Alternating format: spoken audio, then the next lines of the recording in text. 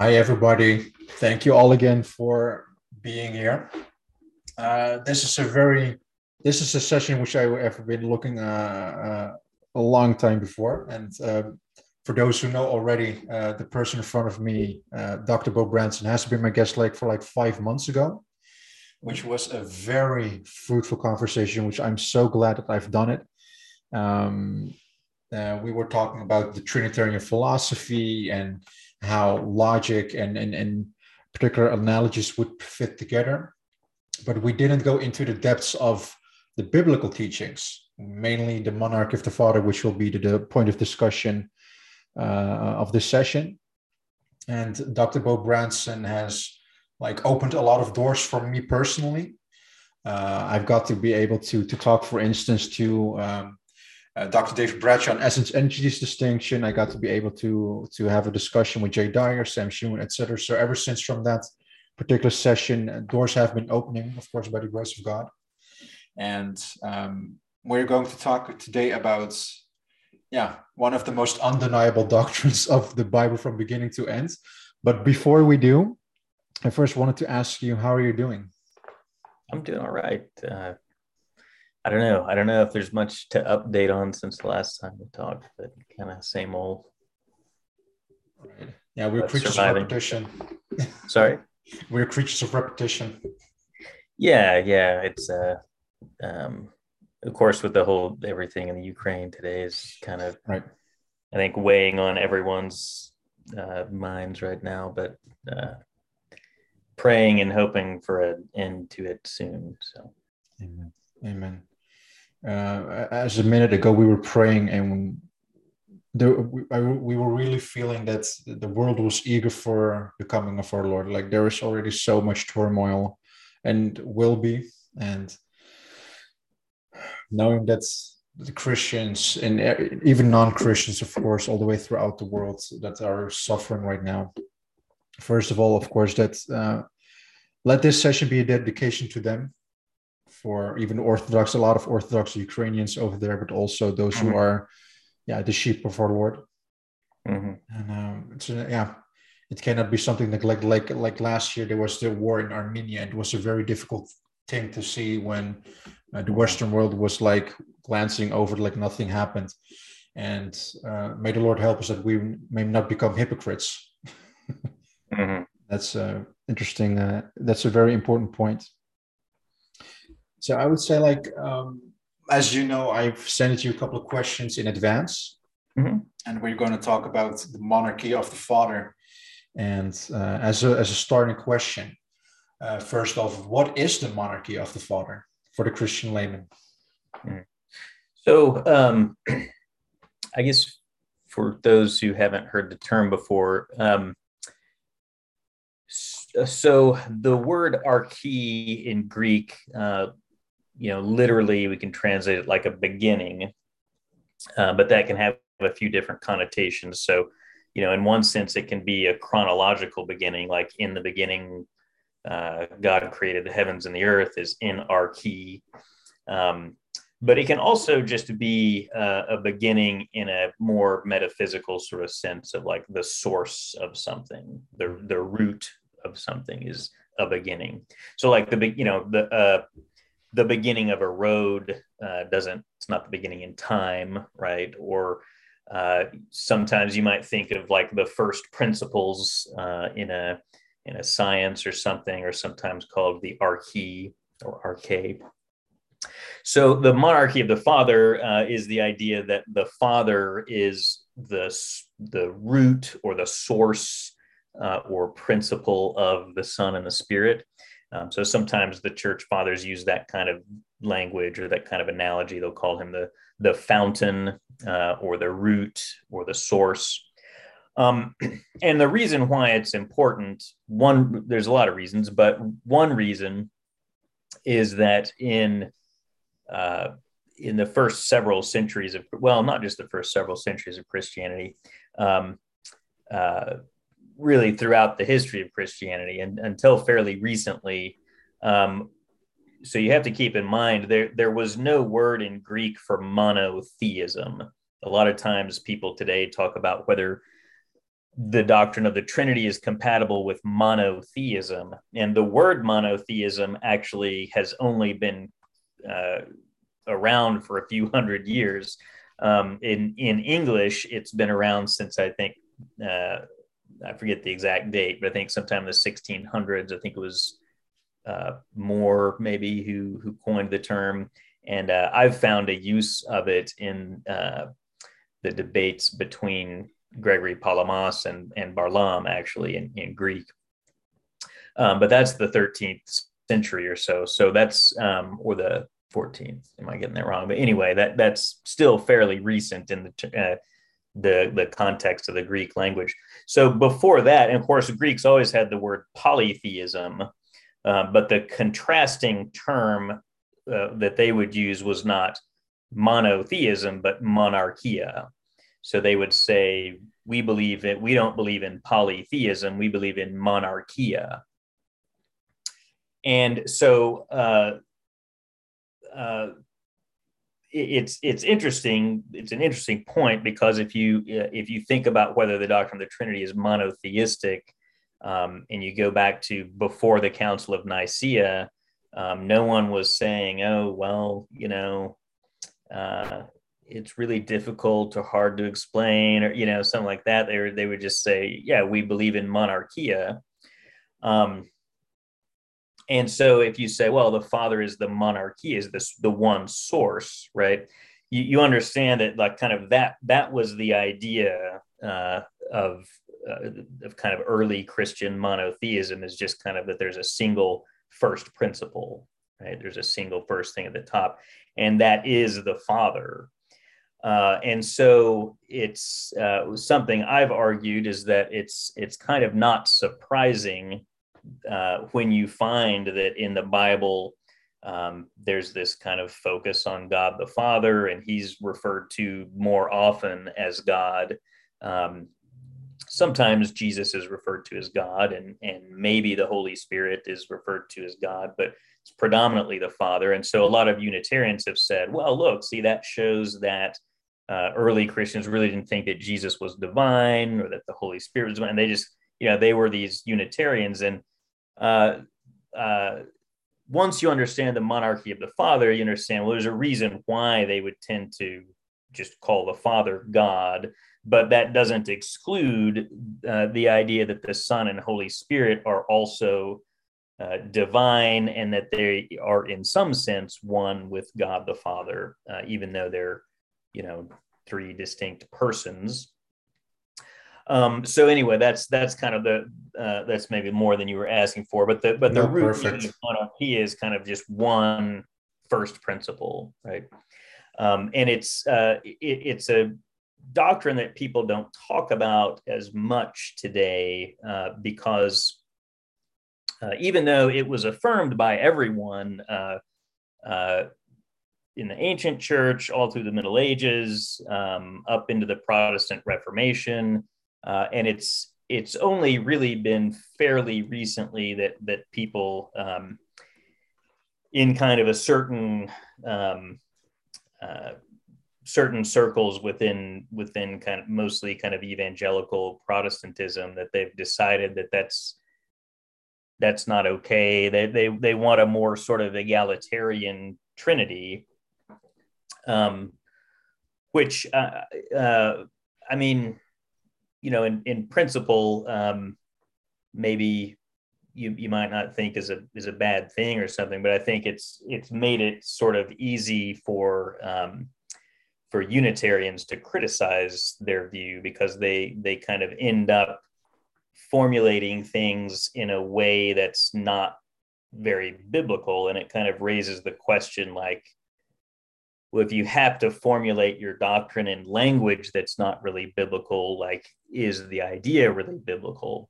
So one thing that I've tried to kind of argue is that, well, there's another way of thinking about the Trinity. It's actually the older and more orthodox view of the Trinity, and it's fairly easy to formulate that sort of view in language that's perfectly consistent with the Bible. So anyway, that's a maybe like maybe more than you were asking for. No, that was a great answer. That was a great answer, and everybody who has read the Bible for just a bit already knows what that's alluding to. Mhm. And so nobody in the right mind negates the fact that God is not the Father, which every one of us, even the heretics, agree with that. But coming to the contrast between early Christianity and today's Christianity, particularly in the West, we got like this document from the Forgotten Trinity Mhm. of James White, which Yeah. is not, there's nothing of monarchy of the Father in of itself anywhere, Yeah. which is like a more Augustinian egalitarian Mhm. the way of putting the doctrine into the formulation, and there we have the monarchy of the Father. But then for the past couple of years, ever since like a couple of philosophers came together, they created something called the LPT, the logical problem of the Trinity. Mhm. And my next question is how does the monarchy of the Father actually negate the logical problem of the Trinity? Right. So, yeah, so Richard Cartwright is a philosopher that wrote or I guess he gave a talk and turned it into a paper about the logical problem of the Trinity back in the 80s. And since then, there's been a lot more written about it. Interestingly, there's been a lot written by analytic philosophers of religion, but it's actually, I don't think I have the book here with me, but William Hasker, was the first person to actually, the first philosopher to actually write like a book length treatment of the Trinity. And I don't know if anyone has written one since then yet, actually. There's a few people who've done some historical things, but not really sort of constructive responses to it. So, but anyway, as far as so what the logical problem of the Trinity is, Cartwright basically took some sentences out of the Athanasian Creed, which I can talk about why I think the Athanasian Creed is kind of problematic to use as a starting point. But he took them out of the Athanasian Creed, and it's just basically, the Father is God, the Son is God, the Holy Spirit is God, but the Father is not the Son, and the Father is not the Holy Spirit, and the Son is not the Holy Spirit. And yet there's one God and not three gods, right? So he just kind of took those 7 sentences, last one being there's exactly one God is the way he put it. And he just sort of said, look, it looks like this is a logical contradiction. There's a couple different ways, you could try to interpret these statements. But either, whichever way you interpret them, they seem like they end up being a contradiction. So my dissertation responded to that, and my dissertation had nothing to do with the monarchy of the Father, actually. And I never even, at that point, I hadn't really even thought about it. And it was, my dissertation kind of focused on Gregory of Nyssa's response to this in terms of thinking about what the word God really means when we use it as a predicate in the way that it's used in that set of statements. And of course, Gregory Nyssa thinks that the word God doesn't really mean that a thing has the divine nature, but he thinks there's a particular energy that that you're ascribing to a thing when you say that it's theos, it's God. And he argued that because of what we would call the doctrine of inseparable operations, or in Greek theology, a lot of times it's just called synergy. So there's only a single energy or a single activity that's shared by the persons. And so I kind of got into the metaphysics of all of that and why he says, so that means they kind of count as just one God. The reason that I eventually I wrote a little paper and I did a presentation online about the monarchy of the Father was more to respond to Dale Tuggy, who's a philosopher who has written a lot about the Trinity. Yeah, And he has written a what I lot. realized, sorry, He has written a lot indeed. he had, yeah, no, I mean, you gotta hand it to him. He's persistent. I mean, it's interesting actually. I think almost everything that he's published has been on the Trinity. I think I found like one paper maybe that he did on not Samuel Clarke. Who is it? The Thomas Reed, I think. But anyway, what I realized, I mentioned him a lot in the dissertation, mostly thinking about this logical problem of the Trinity. And there was only one passage where I was looking at kind of a certain way that he had formulated things in one of his papers. And I just sort of said, well, this is a bad way to formulate the problem. It's confused and whatever.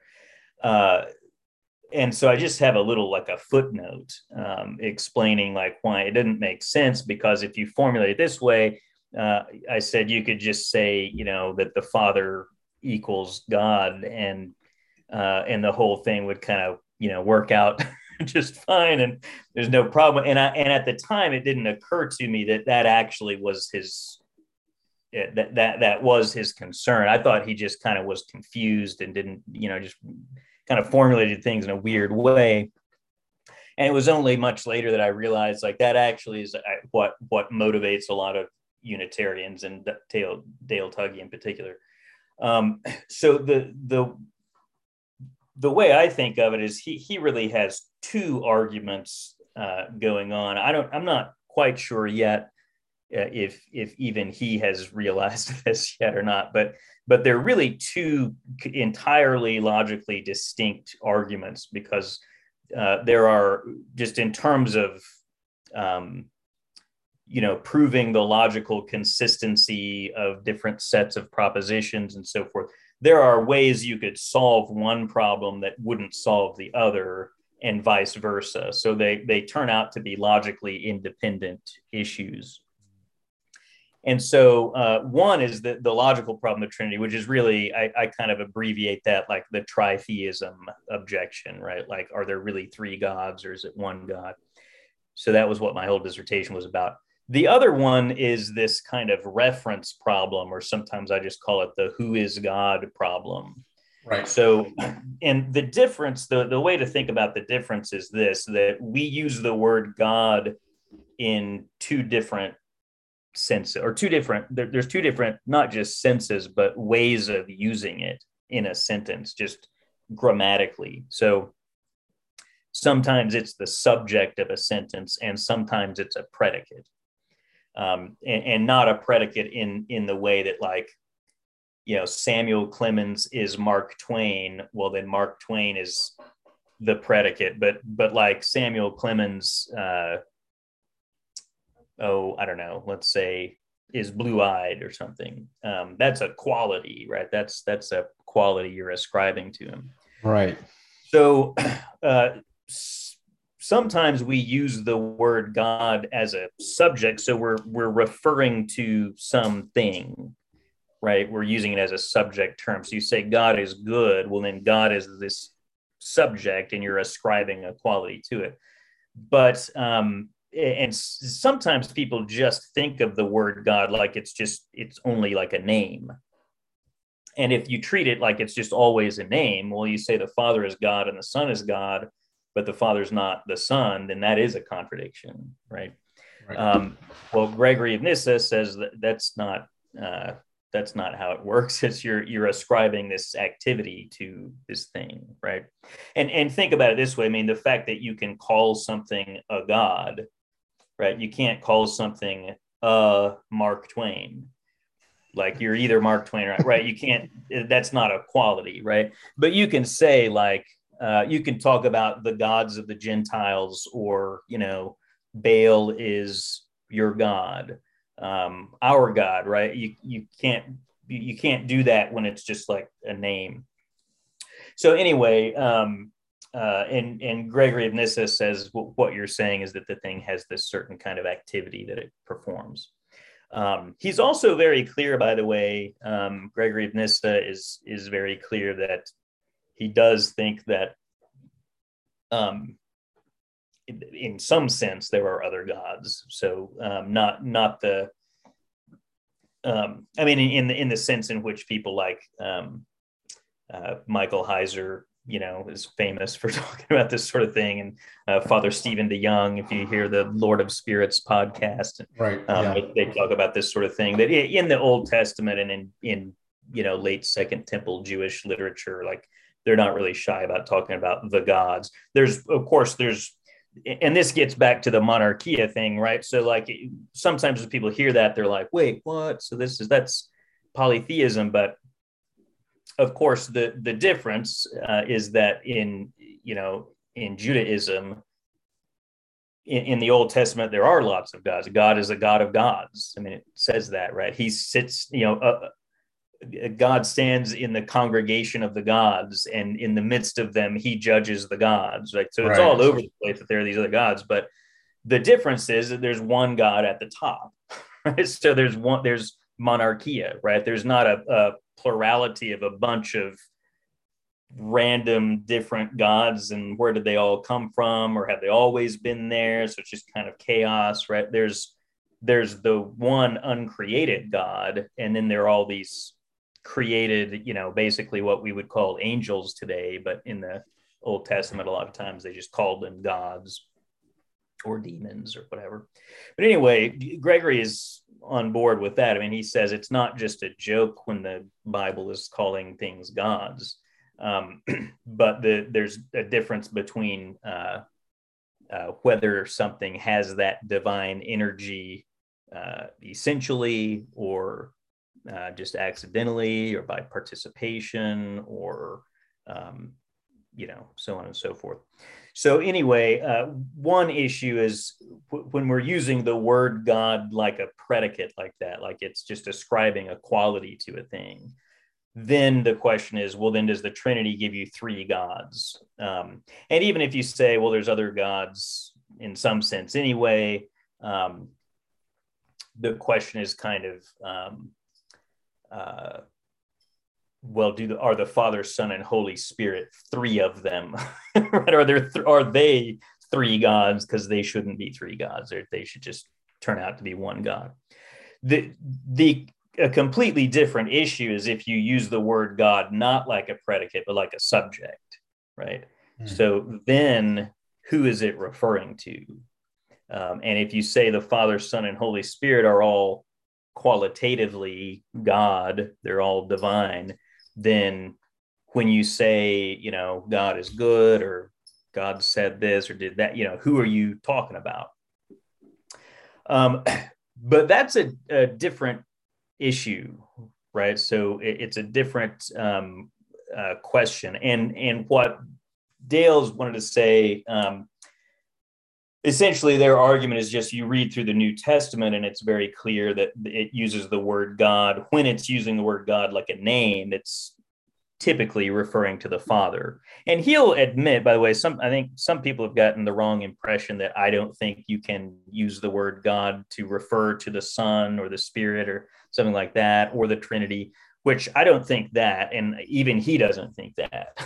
So you certainly can't. And I would argue, this is a different topic, but I would argue in the Old Testament, it's a very different story. So I think that in the Old Testament, Jesus is being called God all the time, which is a whole other bag of worms. But we can open a can of worms, so no problem.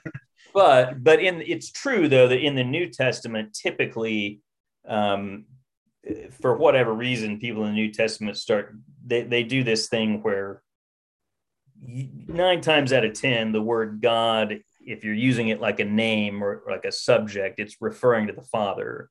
And typically Lord, which is how you would normally translate Yahweh from the Old Testament, they use for Jesus, right? That second half, Dale doesn't talk about as much. And he doesn't, I think he wouldn't agree with that maybe, but anyway.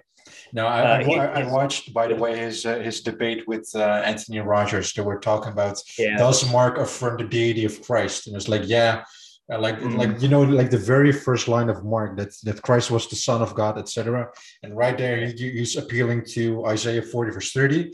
What is the word right there? Yahweh, like the tetragrammaton for Lord. Yeah. And he's applying that to Jesus. What is Jesus? Yeah, he's just Lord, but not God. Like, dude. Yeah. I saw that debate. And it It was entertaining. To be fair, I think I've seen a handful of debates with Dale in it, and I in a lot of them I think Dale wins the debate in terms of just the debate, but I thought that one he didn't do so well. Yeah. But anyway, and it is a point that I think that Unitarians don't.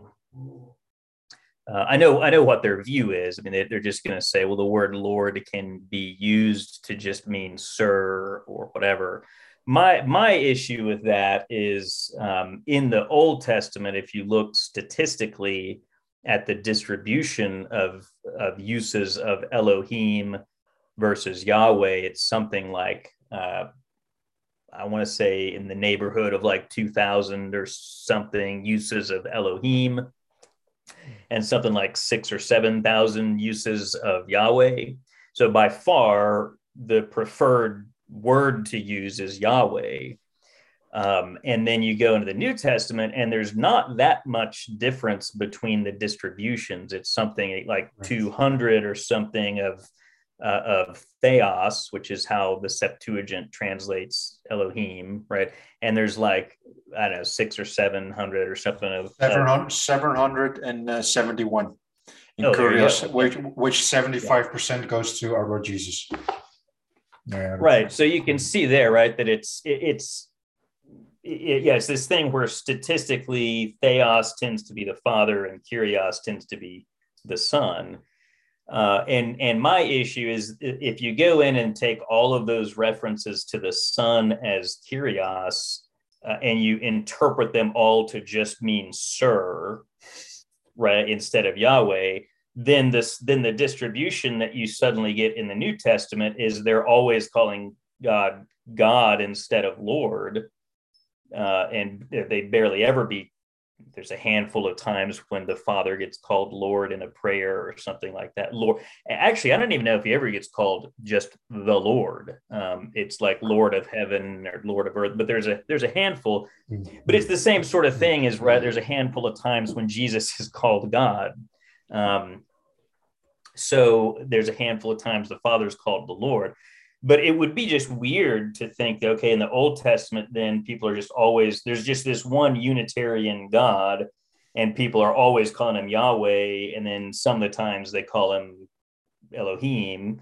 But then in the New Testament, you just suddenly get this shift to they're always calling him Theos, which is the equivalent of Elohim, and they just forgot about the word Yahweh or Kyrios. Like, where did Yahweh go? Like I call this the vanishing Yahweh problem. Like what? Like where did like where did it go? And that's that's in the spirit of kind of how Dale argues too, because he thinks about what's the statistical distribution of these terms. And so I would just say, well, if you look at the statistics, right? I mean, we should expect that the New Testament authors would be using the word Kyrios like more often. I mean, certainly, 2 or 3 times more often than they use theos to refer to God, and that's not what happens. They're always referring to Jesus as Kyrios. So, but anyway, but that's kind of the argument, right? Is there? It's when you're using the word God as a subject term,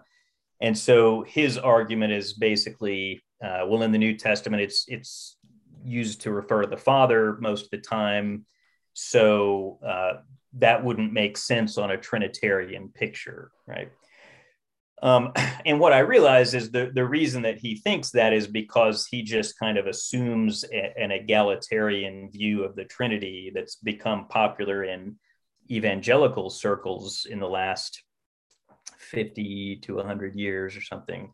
And so he just thinks that there'd be absolutely no reason why the New Testament would, or early Christians, let's say, too, would tend to refer to the Father as God, and only here and there maybe call Jesus God, but primarily they use the word God to mean the Father, and there'd just be no explanation for that. And what I basically have said is there's an obvious explanation, which is the monarchy of the Father. Right. Yeah, I just wanted to ask you a bit more about the word Lord and the word God, which the word God is used nominatively to the Father and predicatively to the Son and the Spirit. Well, I mean, let me clarify that, because some people I think have gotten this idea, like I just think it would be wrong to ever use the word God to refer to the Son or Spirit, even as a name, and that's not the case at all. What I've done, I mean, all I've really done is talked about what various church fathers say, right? So one of the things that St. Basil and St. Athanasius and multiple of the church fathers have said is they've said, look, you can totally apply a name to the representation of something, right? So Basil uses this example, like if you have an image of the king or the emperor, he says, you would point to it and say, that's the emperor, right? That was exactly what I wanted to ask you. Yeah. Like that was a great point. You just you immediately caught on which I was alluding to. Like for instance, when we see Jesus, I personally and a lot of Christians hopefully also say that's God right there. Yeah. But then when the Father's in the picture, he is God and he is Lord. But it's still like, for instance, when I have like a picture of my wife, I don't have a wife, but just for the sake of it, this is my wife. But then when my wife comes in, it's a picture of her, but that's my actual wife. Yeah, like in a particular sense. So it's Jesus and is God, no one would say you're lying if you point to the picture of your wife and say that's my wife. Right. No one would be like, that's not true. Or if then your wife walks in the door and you're like, hey, that's my wife too. Like, no one would be like, you're a bigamist, you've got two wives, right? Because one is a representation of the other. And that's the view that you get. I would say, well, explicitly in the New Testament, right? Christ is the icon of the invisible God. Like, that's what it says. And that's the view that you get in people like St. Basil and St. Athanasius and others that, and that's what Gregory Nazianzen says about, he says, because of the shared divine nature. Right. Nazianzen. Yeah. There you go. Yeah. There's I love that book because there's a point towards the end where he goes on at length for like 20 pages or something. Okay. Yeah. I just started with it. Okay. But yeah. But yeah, he's quite insistent that central to Gregory Nazianzen's view about the Trinity is the monarchy of the Father. And it's interesting too. He points out, Chris Bealey, the author of that book, I think it's very interesting. I mean, he kind of lays it out there and he says, it's like, it's not that it's not clear in the text of Gregory Nazianzen. He's like, it's just that we're uncomfortable with, like, people today are just uncomfortable with the theology of the Nicene and post-Nicene, pro-Nicene fathers. And I think he's right. I think it's just, people have worked themselves into this egalitarian sort of mindset or whatever. Right. And then when they go back and actually read the text, it's just jarring to them. And it encourages them to try to find some way to interpret them so that they're not saying what they actually explicitly say. Anyway, I like his book on that. Yeah. So I was my next question is, how are the Son and the Holy Spirit grounded in the Father? Like last session, we talked about aseity, and you said that aseity is not an intrinsic. What's the word for it again? property. Property. Thank you. Yeah. And but then the thing is like, oh, Jesus is not has no aseity, but like, is it true that we as those who affirm the monarchy of the Father, we of course we believe that God the Father is like the autotheos, or like in Aristotelian sense is like the unmoved mover in that sense, but that from him came the Son and the Spirit. Like for instance, in First Corinthians 8:6. For there's one God the Father from whom are all things, and one Lord Jesus Christ through whom are all things. Yeah. So one of the objections of Dale, for instance, was like, how are you trying to talk them away? Like you still have like those two extra persons. It does not make so like Joshua Sijuade, which you had several conversations with. He has like this theme of grounding. I should ask the question to him, of course. But what are your thoughts if you hear these propositions? I think he's done a good job.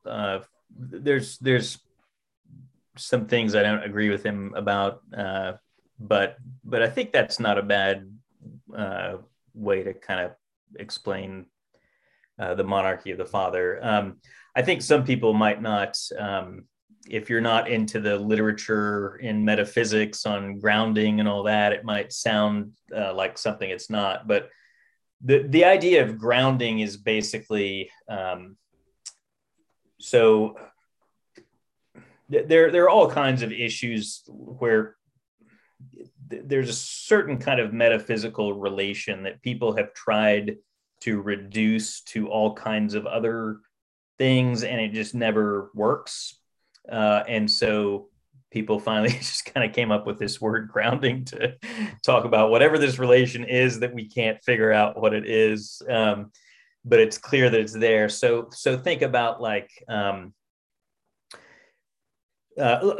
most people would hold that beauty, which is an aesthetic quality, is grounded in just all kinds of mundane properties dealing with size and shape and color and so forth. So it's grounded in all these physical properties, whatever. But it's probably not really reducible to those. For example, the Stoics famously, like they tried to reduce beauty to symmetry, and Plotinus argued like, well, you can have a beautiful just a color, and there's no symmetry in color. You can have a beautiful sound. There's no symmetry there. Someone could have a beautiful life. It's not like symmetrical, like they turned into a baby before they died. There's no symmetry. There's all kinds of ways things can be beautiful about us. So beauty is something, and it's hard to say what, and it's not something where you could define it in terms of shapes and colors or whatever. But if you had two exact duplicates of the same painting or the same sculpture or whatever, physical duplicates, then if one was beautiful, the other one would be too. People have tried to explain what that relation is between like physical properties and aesthetic properties, or physical properties and moral properties, or all kinds of relations like this. They've tried to say, well, maybe it's just that necessarily if you've got these physical properties, then you've got beauty. But the problem is there's things where clearly it works both ways. Like one thing is true, then the other is true. But if this is true, then this one's true too. But they can't both ground each other. Right. So people have started talking about just grounding, just one thing is true in virtue of another thing. So one thing that to note about that is there's not going to be any gap in time. It's not causation in the, I don't mind using the word causation myself, but a lot of times people feel like causation implies that one thing exists first, and then a second later, this other thing exists. Of course, that wouldn't be true, right? It wouldn't be that you have some physical properties and it causes you to be beautiful a second later. Right. Did I remember that you one time said that causation is not necessarily diachronic, it's synchronic. So Mhm. it depends on how you look at causation by virtue of time. Yeah, Right. and I don't really agree with. I know everyone believes this, but I don't really agree that just standard causation takes time. So anyway, I'm a weird guy though. So, but I think of causation as happening at a moment of time anyway. But most people think of causation as as diachronic, and so grounding would not be that. Um, so I mean, so an example here might be something like um, yeah, the relation between fire and like the light and the heat that it produces. So um, if you think about it, like you don't really have, you can't have a fire existing for a second or two, and then a minute later, the light and the heat come out, right? Like as soon as this chemical reaction like is such that it would count as fire, then it is releasing light and heat, because if it's not releasing the light and heat from these electrons that are breaking bonds or whatever is happening, then it's not really fire yet, right? So releasing light and heat is essential to fire. And also, of course, you can't have at least you can't have the kind of light and heat that we're talking about without a fire, right? So there's an example of, I mean, again, I feel fine calling that causation, um, but call it what you will. You can't have the fire without the light and the heat, and you can't get the light and the heat without the fire. So there's no sense in which one can exist without the other, and they're clearly in some sense one phenomenon. But it also seems like there's a sense in which the light and the heat are grounded in the fire, right? Like the fire is the source of the light and the heat. And so that's kind of a good analogy, I think, for the idea of the monarchia and the way that the Son and Spirit are grounded in the Father. And that's actually an analogy that some of the church fathers use. They use the analogy of the sun and the light and the heat that come out of the sun. Now there were modalists and other people who've used that, and they've used different aspects of that analogy for heretical purposes, right? But it depends on what the aspect is. So I mean, one aspect of the light and the heat from the sun is that light and heat are not suns. So that they kind of have a different nature in some sense. But that's not the part of the analogy that we're affirming, right? Another thing is, there's only really one concrete thing there, which is the sun, and the light and the heat are just kind of activities of the sun. And so modalists use that sometimes.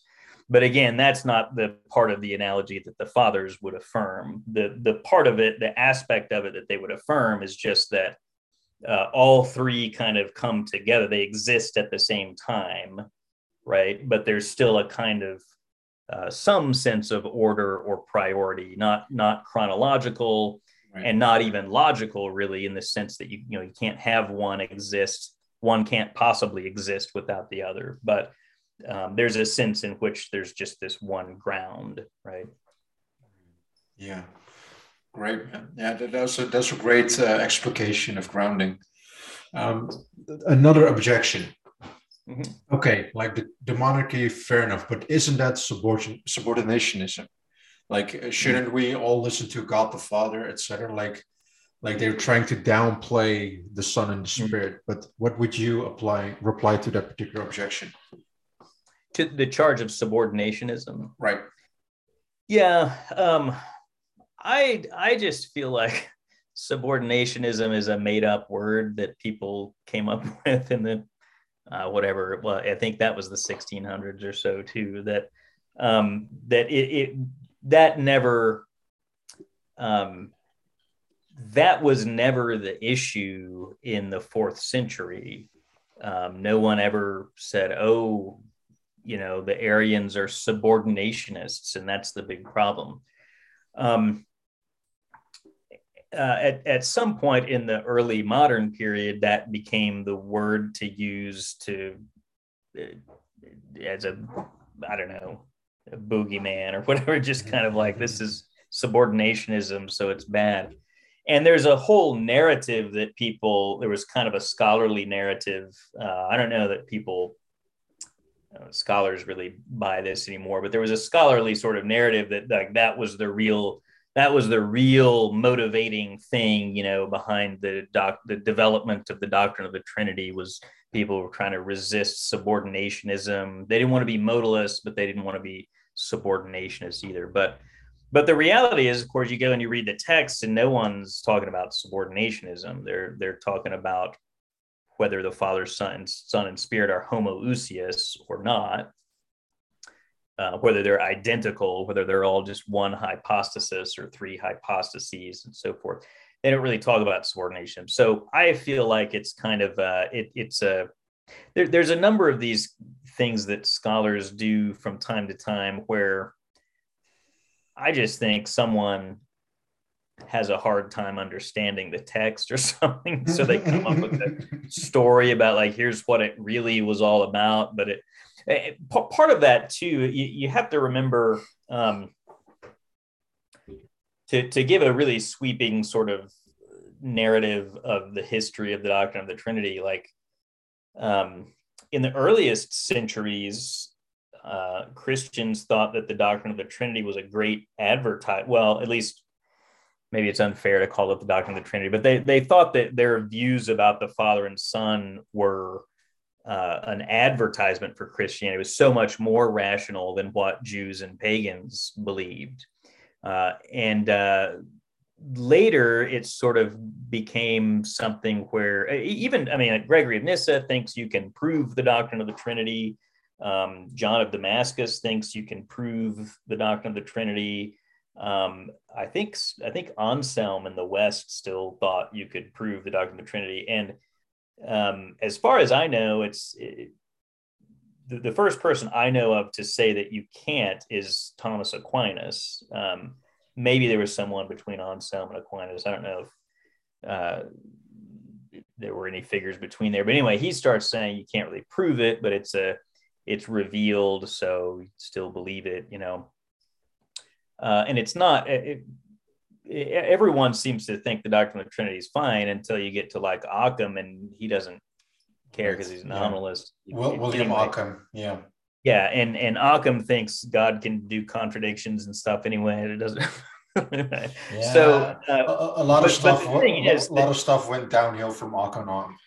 Yeah. I think so, yeah. And you have to realize too that after that, after Occam, Luther's an Occamist, all the Protestant reformers are nominalists.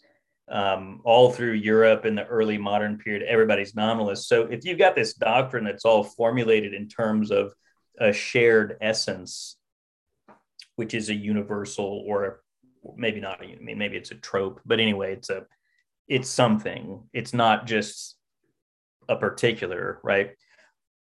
Of course, all of those people are going to say this, you can't make sense out of it because they just reject out of hand the idea that there is anything other than particulars. So, essentially what the early moderns, if you put it in ecclesiastical terminology, they think hypostases are the only things that exist. There are no real ousiai unless you just, by ousia, you just mean a hypostasis, right? So, people in the modern period they're nominalists. They just think there are only particulars.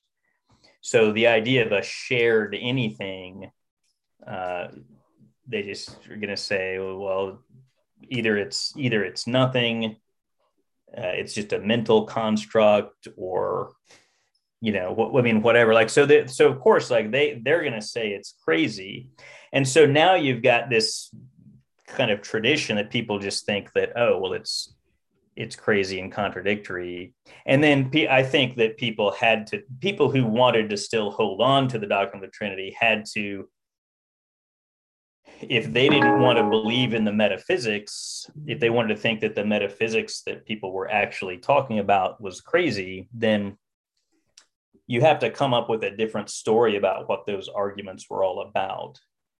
Like, it wasn't really about this metaphysics that we all of us enlightened moderns know is crazy and benighted, right? It can't really be about that. It really must be about, like, equality, which is something that enlightenment,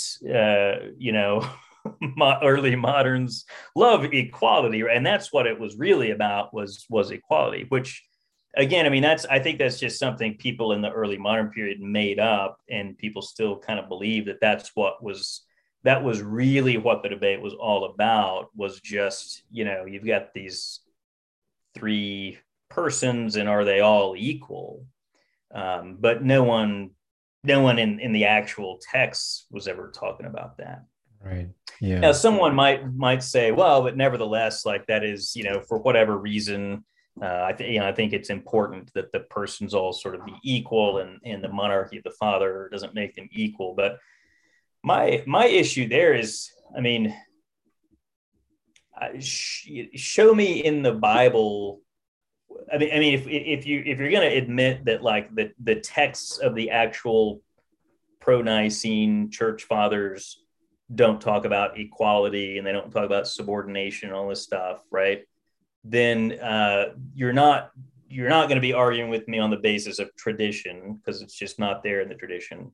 So it's got to be like a biblical argument. So what's the biblical argument? But usually the argument isn't biblical. It's usually just it's usually based on something about this person's particular soteriology, right? So, like, they have this, maybe they have substitutionary atonement or something. Right. They think that, well, the way this works is it's a sacrifice, but the sacrifice has to be infinite because that's what St. Anselm said. And I'm just, and so they've got whatever theology is that's motivating that. But anyway, I mean, I don't know I don't know where you get out of the Bible that the Son isn't. I mean, I don't know. I just want to hear what's the argument from the Bible. The final thing that I would say is, regardless of all of that too, is the sense in which the monarchy of the Father is subordinationist is pretty thin anyway. Right. Right. So, I mean, on this view, at least, I mean, people can argue, they can try to argue that it's incoherent or something, but I mean, the stated view of the church fathers is that the Father and the Son are homoousios. They are one in essence. They have the same nature. They have the same power. They have the same activities. They, everything is exactly the same. We should worship them. They're equally objects of worship. They're equal in every other way, right? Except just for the fact that the Father actually is the Father.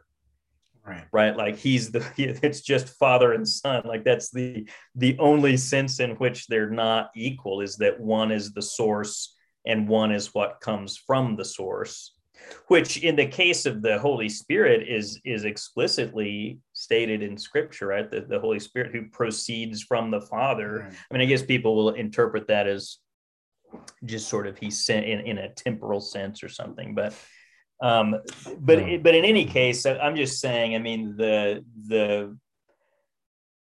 sense in which it's subordinationist it just seems to me like it's very thin, and it's such that, like, if you abandon that, then I start to lose my handle on what even we're talking about when we say that there are three persons. I mean, they would seem to be all identical. Yeah. And what is it that individuates them? Like, in virtue of what do they count as three, right? I mean, this is a little bit maybe apologies to laymen, because this may be a little technical, but No, it's a great thing that it is technical. Yeah, okay. yes, of course, we need to be it needs to be digestible, of course, but at the same time, we also need to build up each other. Like Paul Yeah, says in 1 Corinthians 8, verse 1, that knowledge puffs up, but love builds up. So, for the yeah, love of our Christian laymen, yeah, it sounds hard, but I know that for those, I know a couple of friends already. They are can't. They're eager to watch this session. yeah. They're Good. like folks of Well, 19 years old. And when you see them on the street, like now those guys are not apologists. And all of a sudden they're yeah, speaking about philosophical points. And I'm like, my yeah, goodness, man. So yeah. Okay. don't Well, underestimate the audience. a point then that I'll throw in here. This is one of my issues with it. Um, if you put this into so in terms of modal logic, which maybe sounds scary, but I'll just say very simply put, um, modal logic is just a way of kind of dealing with what things are necessarily true and what things are possible and those sorts of questions. And so uh, we just would say a way to think about when something is possible is to say there's some possible world, which is where it's true, which just means possible world just being kind of a total way that things could have been, like a whole imaginary history of the universe, that isn't contradictory or impossible. So there's a possible world where I, ate toast instead of eggs for breakfast or, whatever. And then if something is true in every possible world, then it's necessarily true, right? So 2 + 2 = 4. That's true in all possible worlds. Well, here's the issue, right? I mean, God is supposed to be a necessary being, so he exists in all possible worlds. And one issue, so there's an argument, the modal ontological argument that says, roughly a simplified sort of form of it is just if something's supposed to be a necessary being, it's supposed to exist in all possible worlds, right? If there's a possible world where something like that exists, then it exists in all possible worlds, right? So think about it this way. So if there's a necessary being, right? If there's some possible world where there's a necessary being, well, a necessary being is one that exists in all possible worlds. So it Right. exists in all possible worlds. And that's one argument for God's existence. But you can atheists can counter that argument by saying, well, maybe God just doesn't exist in any possible world, or there's a possible world where God doesn't exist. So there's ways to kind of counter that argument. But if you already believe in God in the first place, you kind of have to, I think you have to at least admit that that's a sound argument. I mean, even if it's not persuasive to atheists or whatever, you have to say, well, that's what God is like. So if if a divine person in general is supposed to be a necessary being, then my issue with it is this: if there's 3 divine persons, right, then it has to be impossible that there could be 4. And it Right. has to be possible that there could be 5 or 6 or any other, right? If it's possible for there to be 20 divine persons, then there would be, right? So if you say, okay, the Father, Son, and Holy Spirit, there's no intrinsic difference between them because they're of one essence and so forth, right? They're supposed to be intrinsically the same. Mhm. And that's fine, and that's consistent with pro-Nicene Trinitarianism, right? That's what the church fathers would say. Yeah, they've got the same intrinsic sorts of qualities. But if you then also say like there's not even any relation that makes them any different, right? It's not that one's like the source and the other is the effect, or Right. Yeah. well then either there's only one divine person after all, then, right? Or there's something that distinguishes them, right? Which it's not going to be an intrinsic property. And these egalitarian guys don't want it to be an extrinsic property either.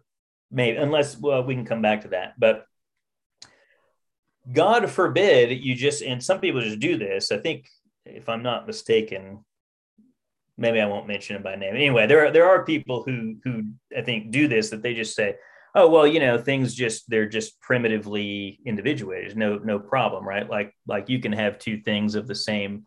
I've got two water bottles here, and they're just they're just two, right? And there's no trick to it. There doesn't have to be any intrinsic difference or any relation. They're just right. You can just have more. Well, if you can just have more, then you necessarily do have more, right? If there's a possible world, right? That principle, if you kind of flesh it out in terms of modal logic, is that there's always a possible world where there's one more of this kind of thing, Right. right? Yeah. But Yeah. if you say there's always a possible world where there's one more of a thing that exists in every possible world, then what you end up with is there has to be infinitely many divine persons. And I don't see. I mean, I don't know. Maybe there's some kind of fancy way to avoid that, but it seems to me like on the face of it, you get infinitely many divine persons. That doesn't sound any better. Yeah. So it seems to me like you want to individuate them with some relation anyway. And I said we'd come back to that. I guess some people do say, well, yeah, there's this begetting relation, and it's Right. asymmetrical, so that makes there be two divine persons. But it's not anything even like causation or grounding or anything like that. My question then is, okay, so then what is it? Because it's not a relation like being to the left of, because God's not a physical thing, and it's not a relation like being a subset or something like, because they're not set. I mean, it's not, and it's not that one existed before the other, because there's no temporal, right? So if you've got these beings that are eternal and omnipresent, and what is it? What relation is there besides something like cause and effect? Right. Which I mean, we agree that there's such a thing as cause and effect in this eternal, uncreated realm, because God creates the world. Right. So you've got cause and effect, or call it grounding. If you don't want to call it like eternal causation, call it grounding. But I mean, so I know what that is. But what's the relation that's there, right? Yeah. So, and also, I mean, if it's just like, well, there's just these random weird relations that they're not causal, and they're not physical or anything like that, then all right. I mean, how many of these things are there? Are there 25 of these different relations? Then there's going to be 25 different divine persons, I guess.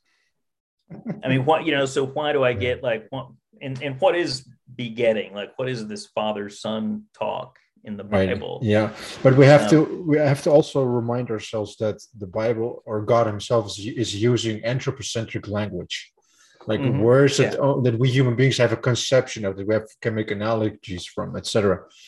So as you mentioned before, when we are discussing with atheists, they are like the monists, like we are just a bunch of cells and a bunch of nerves flapping around, nothing more, nothing less.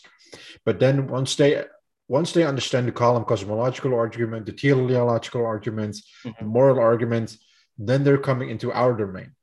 They're coming from physics to metaphysics. And then all of a sudden, all these propositions, like, it's making sense in their mind when they're reading the Bible. Like, okay, this happens, and then that happens. What are the implications of those things? Like, as Christ, as Paul says in Acts 17, like he in him we move and have our being, and he is holding us in his hand. For instance, we can't go anywhere, as a figure of speech. But if we're coming back to the subordinationist thing, like one analogy I really like to use is the example of like 1 Corinthians 11 verse 3, for that the head of the woman is man, the head of man is Christ, and the head of Christ is God. Just like, see, there's a hierarchy.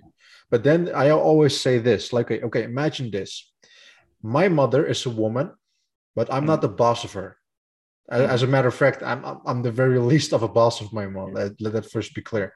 In the same way, um, there is like the father is the father and the son is the son, but you still have to obey the son as you obey the father.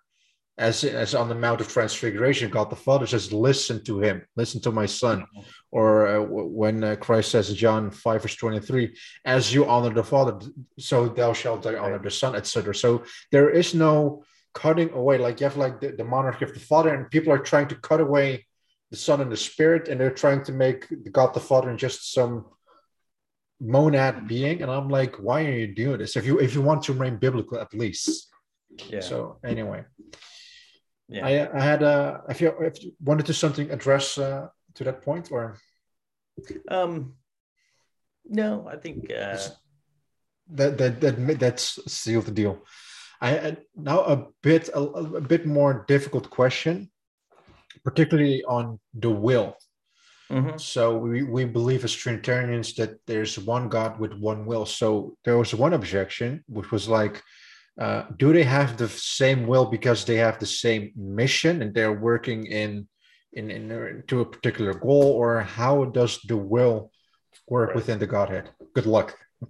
Yeah.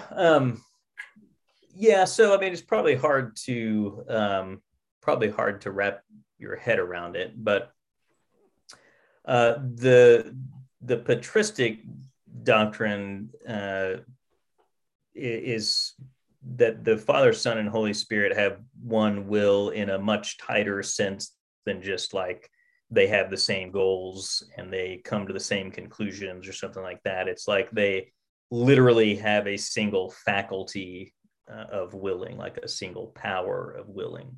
So this is a criticism that my friend Scott Williams often makes about social Trinitarianism, is this what he calls the necessary agreement problem, is that we certainly, everyone wants to say that the Father, Son, and Holy Spirit necessarily agree with each other. Like they can't, it would be impossible for them to come to different conclusions, right? And I think almost anyone would agree that, I mean, yeah, that would be tritheism, right? I mean, that has to be tritheism. If you got three different people making three different decisions and warring against each other like Zeus, Poseidon, and Hades, right? That's not good. That's not monotheism or anything. So social Trinitarians will want to say, well, you know, they have three different wills, you know, but they always will agree. And sometimes the argument is like, well, they're all omnibenevolent, and so they just would all agree. But then the question is like, well, what if God wants to make the grass? What if the Father wants to make the grass green, and the Son wants to make it blue, and the Holy Spirit wants to make the grass red because they have different favorite colors or something like that? Like that are non-moral issues, right? Just kind of aesthetic issues. Like, what do you do? Do they take a vote? What happens if it's like that? It's just a tie. And there's different ways that people, Swinburne tries to do this by saying kind of like they would just agree ahead of time, sort of that it's best if they come up with kind of a way, like a system to agree or something like that. But people have pointed out that there can be decision problems where there's no resolution, even if everyone is trying to agree. So I don't know if you've ever heard of the expression, a Canadian standoff. We call it. It's a joke in America, because Canadians have this reputation for being super polite. So the Canadian standoff is like when you come to a door and you're like, you go first, and the other person's like, no, you go first. Oh no, you go first. Oh no, yeah, I insist, right? And so it's like there's no conflict. No one's trying to, you know, be aggressive and get power over the other one, but there's still like no way to resolve the issue, right? There's no way to finalize the decision, even when people are cooperating. And sometimes because they're all cooperating, they have, so maybe the persons of the Trinity could have like a Canadian standoff because they're all trying to defer, you know, to the other one because they don't want to do anything, you know, they want to prevent conflict. But the thing about it is that those questions never come up in the patristic period, and it's not because they're just dumb and didn't think about it. It's because the patristic view is that that's just not even an intelligible question. Like, that's not a situation that even makes sense, because there literally is only one will in the sense of an actual faculty for willing, right? There's only a single power. So if it goes one way, I mean, that is their decision, right? And if it goes the other way, that's them deciding the other way. So, where you have your own faculty of choosing and I have mine, and we might just kind of try to coordinate because we have the same goals or something like that. That's not how the Trinity is supposed to work, right? So they just have a single faculty of will. Right. And it's hard for people to get their heads around that, I guess. And partly the issue is that social Trinitarians like the analogy between three people, like, so much, and they are theistic personalists, so they think of God as a person without a body or something. And it's kind of like, well, and frankly, I mean, if you reject the monarchy of the Father, then it's again, like, sort of what makes these different, right? So they kind of want to ground the difference between the persons in a distinction between minds and wills and so forth.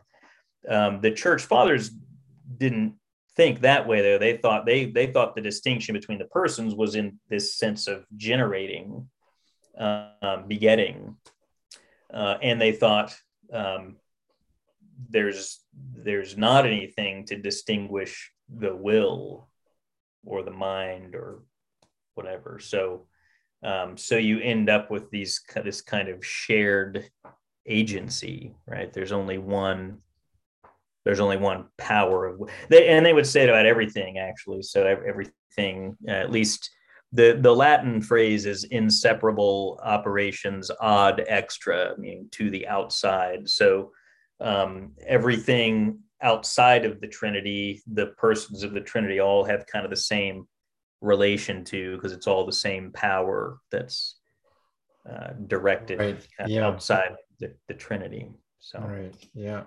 I remember that there's in Second Chronicles chapter 30 verse 12, it says that God shall give his people Israel echad leb, like one mind. And of course, like there's the word echad again, like in the Shema. But then in the same way, you're showing us that a plurality of persons are having like one goal exactly. But at the same way, if you put that analogy towards the Trinity, of course, it does confirm that it is one faculty, it is one cognitive ability. As in Luke 22:42, it says that not my will, but thy will be done. Like, Christ is implying himself that his will is his Father's will. But at the same time, in John, he says that I will raise up on my own accord. So he's also showing that he is not like this energy of the Father. So there is this. Yeah, that's something to note too. That actually, that's a lot of what my dissertation was about. Was about the shared energy, which will is one of the energies, and that's part of the issue. Is that there are lots of actions that are attributed to the Father, but they're also attributed to the Son and also to the Holy Spirit. So resurrection is one of them. Like, right, Unitarians will always pick up on, like, God raised Jesus from the dead, so it's like, look, see, but Jesus also says, like, I have the power to lay down my life and I will take it up again. And it says that he raised himself up from the dead. And also that it's done by the Holy Spirit. So, so there's all these cases where all three of them have the same action attributed to them. Right. And that one, which goes back to our first discussion, which we were talking about the analogy of, like, there's three folks who are trying to paint, having like this paint job. And Right. I was very curious then on the concept of perichoresis, like the indwellings of the Mhm. persons, and Yeah. how all of the persons were like partaking in salvation, creation, etc. And you gave this amazing analogy, which Yeah. I was like misused. Now I use it quite a lot of times, where all three of the persons, because they indwell one each other, they're like Mhm. holding the same pen and doing the Right. same act, etc. Right. Right. So that analogy like fits amazingly, Yeah. especially if it comes to the will. So I have another question. I recently started reading the paper of Joshua Sijiwari on the Mhm. argument for love. When we say Mhm. that God is love, of course, it is an attribute, but at the same time, we also say that it is God's essence. God's essence is love. Um, what is your mind if it comes to using love as an argument for the Trinity? Oh gosh. Yeah, I don't know. Let me see. I think you sent some of these questions to me, and that was one that I was like, I don't know No, what no to say. problem, no problem. Um, yeah, and I don't think uh, I've read most or Joshua Sijuati puts out a lot of papers faster than I can. Right. He Yeah. writes Yeah. them faster than I can. I didn't ask this Um, question thinking that you would already read it, but knowing you, yeah, no, I yeah. don't think I have read that one of his, but I don't know. I mean, it's something that has been done. It's an idea that's been outlined in a lot of Western uh, theology about the Trinity, and I suppose, I mean, I don't really have anything against it. Um, but yeah, I don't. I guess I don't really know. Yeah, what to I guess say I don't about have it. any Yeah. firm. I don't It's have any firm views on it. I mean, I know like Richard of Saint Victor has that argument, and Swinburne kind of reuses that. And um, I guess I would say, I mean, there's got to be something to it. I mean, certainly the persons of the Trinity have to love each other. That Mhm. seems obvious. So, Yeah. the extent to which you can turn that into an argument for the Trinity, I don't Mm. know. I still have to read that paper in order to like trying to flesh out what Joshua is saying, and I know there's a biblical basis for it.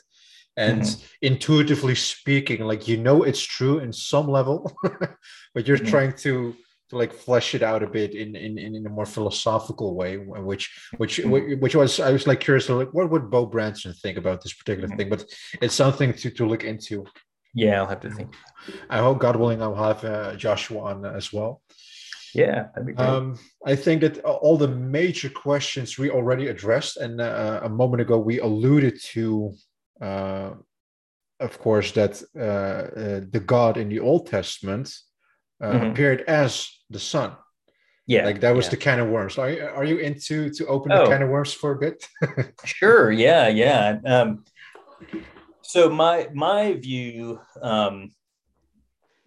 is that that's probably the root of the doctrine of the Trinity. Like if I was just kind of to come at things from a completely just sort of historical perspective, like even from a secular point of view, I think I would say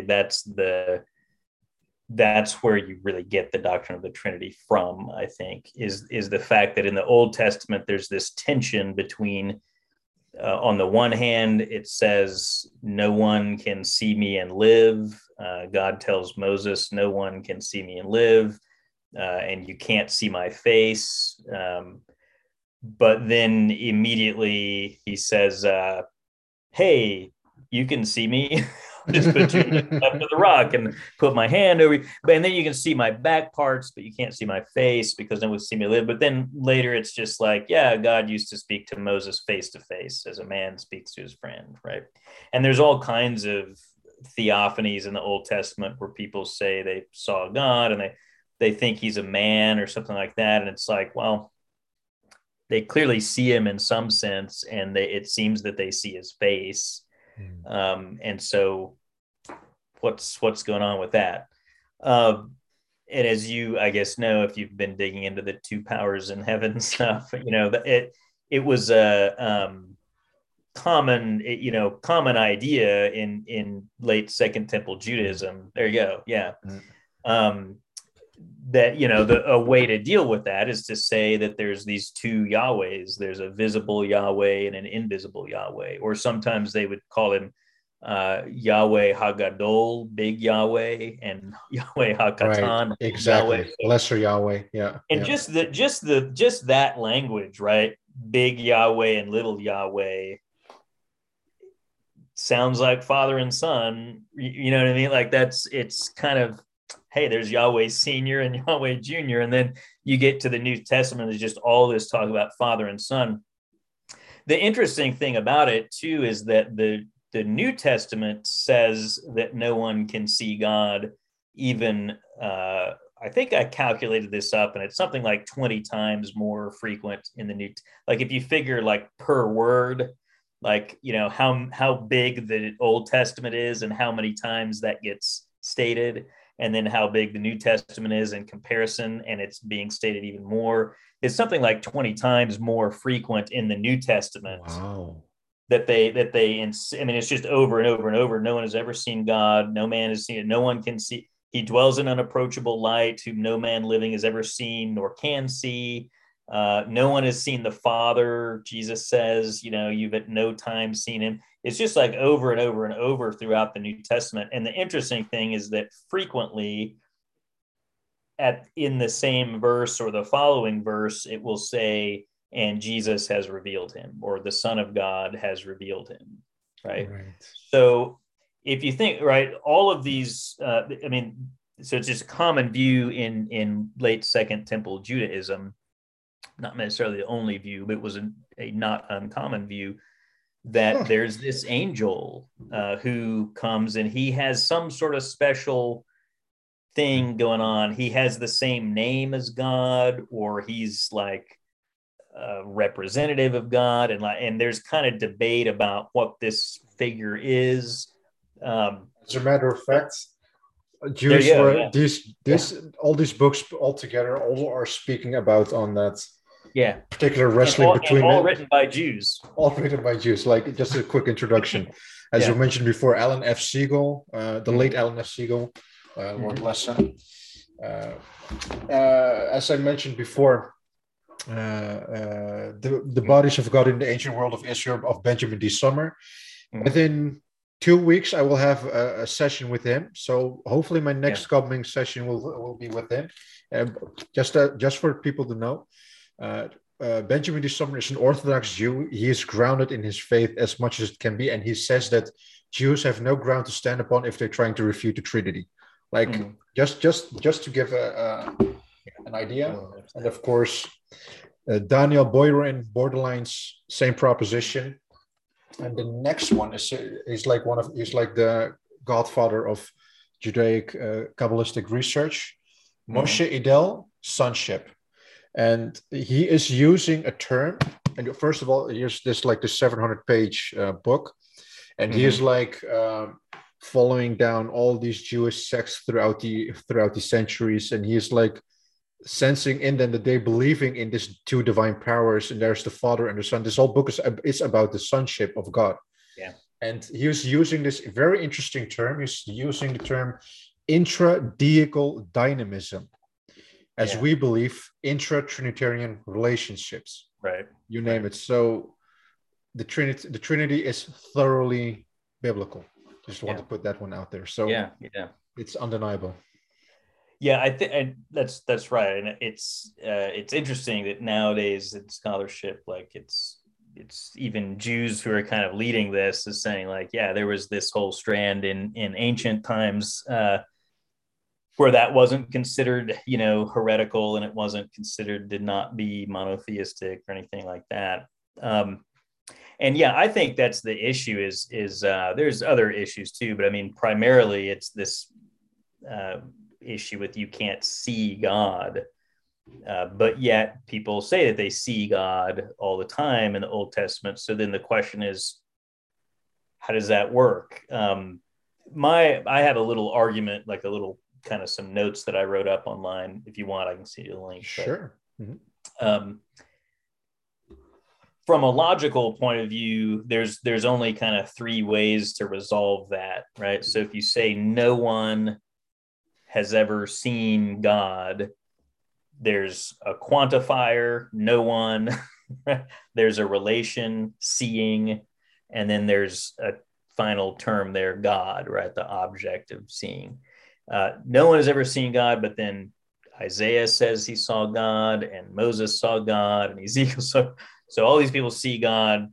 Well, there's one way to resolve that is to say that the quantifier is implicitly restricted. So like if you say there's nothing in the fridge, but there's oxygen and there's, the leftover tuna fish that you don't really want to eat. You know what I mean? Like, yeah. But I mean like nothing good, right? So implicitly, like I say no one, but I really mean like no one of a certain sort. Another way to resolve it is to say there's some kind of ambiguity or equivocation in the sense of seeing, like there's a sense in which you can see God, but there's a sense in which you can't, or something like that. Like for instance, I see your point. Right. Yeah. Like I see your point, but or perceiving. Perceiving. Yeah. Right. And then the other way would be to say there's an equivocation on the term God, and that in some cases the word God is referring to a certain person, and then in other cases it's referring to a different person. I wonder which that person would be. Well, here's how my argument about that worked is, look for how when the New Testament talks about this, what does it do? And as a control, I've said look at the Book of Mormon. So Mormons have a view that the theophanies in the Old Testament are God the Father. That's like their official theology, right? And they've got a whole new, testament, the Book of Mormon. That's their, their scripture, whatever. So I just have said, well, let's go to the Book of Mormon and see, if you've got some people who definitely we know believe that the Old Testament theophanies were the Father, then how does the Book of Mormon talk about these verses that say you can't see God? And sure enough, what they do is in some cases they restrict the quantifier. So there are verses in the Book of Mormon that say no one who is sinful can see God. No one who doesn't have the grace of the Mormon priesthood has ever ad hoc God. rescue. Say what? Ad hoc rescue.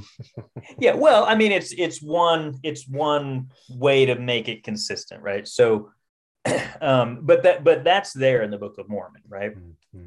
And it's there a number of times. Interestingly, it's never there in the New Testament. Right. The New Testament never says no one who is sinful can see God, or no one of a certain sort. In fact, the New Testament doubles down. It just says like, no one has seen God at any time. It says no one could possibly see God.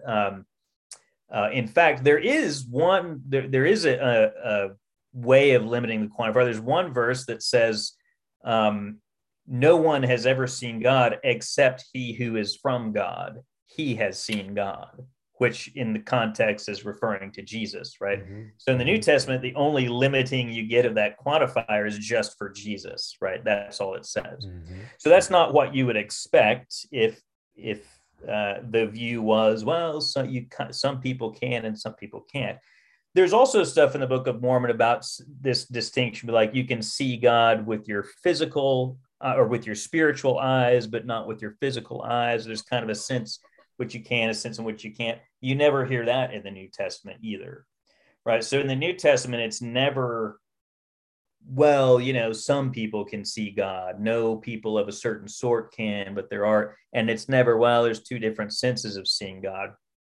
The only thing that's left is there's two different figures that are both being referred to in the Old Testament as God.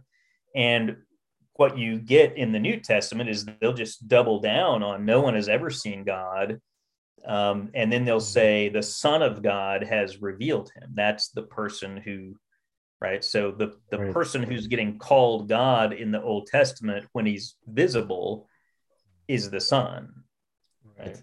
Yeah. Um, There was also there was someone who objected once, who said like, yeah, but wait a minute, in the book of Daniel, the Ancient of mm, Days with long hair, etc., and the Son of Man, oh etc. yeah, Yeah, but you still forget what those verses in John 1:18 and John yeah. 6:46 say, by the Son who revealed him. Also Mm. in Matthew 11:27 to 28, you have to understand that the Son of Man was also there. So logically, it's coherent that if Jesus is there and he is the one Mm. who's showing you the Father, Yeah, it still I don't know what to stands. say, but there's a whole bunch of stuff about Daniel 7. Mhm. And there's a whole kind of debate about the Ancient of Days and how Right. to think about Yeah, that. I know. Mhm. I know I talked to Father Stephen DeYoung about this, and he's very the Ancient of Days as God the Father, because it's a thing where they've ripped Daniel kind of um, takes this out of a scene from the Baal cycle, where there's the god El and then the god Baal. And so the Ancient of Days looks like El, and the Son of Man is like Baal. Mhm. And so that's two, so it should be father and son. Interestingly, though, I mean, so you get this thing in the book of Revelation where Jesus is described as looking like the Ancient of Days is described in Right. Daniel. Also, there's a paper by I don't know how to pronounce this guy's name. Bogdan. I don't even know how to. So it's Bucur, I think. And Buchur. Yeah.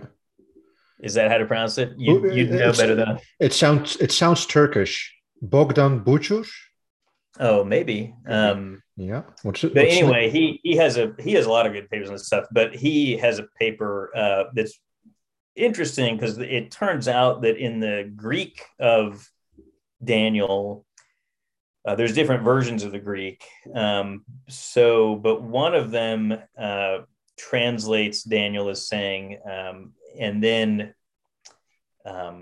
the Son of Man came to the Ancient of Days, which is what the Hebrew says, or the Aramaic, I guess. But there's another version that says the Son of Man came as the Ancient of Days. And it describes the scene, like there's just some kind of slight differences of wording where it makes the scene sort of different, where it's the same figure is both the Ancient of Days and the Son of Man. Father Stephen doesn't like that. But the interesting thing is that when Jesus quotes that, when he's in front of Pilate, at least in the Gospel of Matthew, I think there's another difference in these two versions, where one says coming on the clouds of heaven and one says coming with the clouds of heaven. And Jesus quotes, I forget which is which, but Jesus quotes from the one that says he came as the Ancient of Days.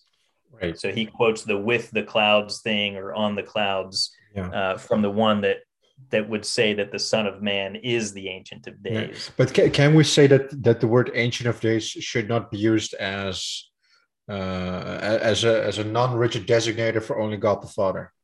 Like Ancient of Days is, of course, in that I don't know. I context mean, used as a father, but can also yeah, use to the son, which I have no problem. Which is like, yeah. I for mean, that's instance, true. Yeah, in yeah, Isaiah 9:6, Christ is also called the everlasting Father, or Father of everlastingness. That he is in some sense like yeah.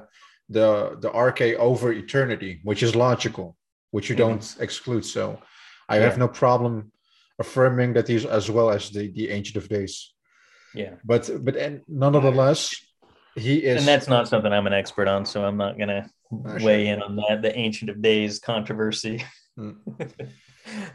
But anyway, yeah. But anyway, there's so much richness of Christ, as Paul says in Colossians 2:17. For Christ is the foreshadowing in the Old Testament. Like Paul went 3 years to Arabia in order Mm-hmm. to relearn and how he saw Christ throughout the Old Testament, which that which was Sam Shimon told me. Mm-hmm. It just, yeah, there's so much richness. Dr. Bo, yeah, it has been such a delight. It was very enlightening. I got a lot of homework to do. I like written a couple Oh notes yeah, down. I got some homework to do. good. Yeah, Keep you busy. that's perfect. Yeah.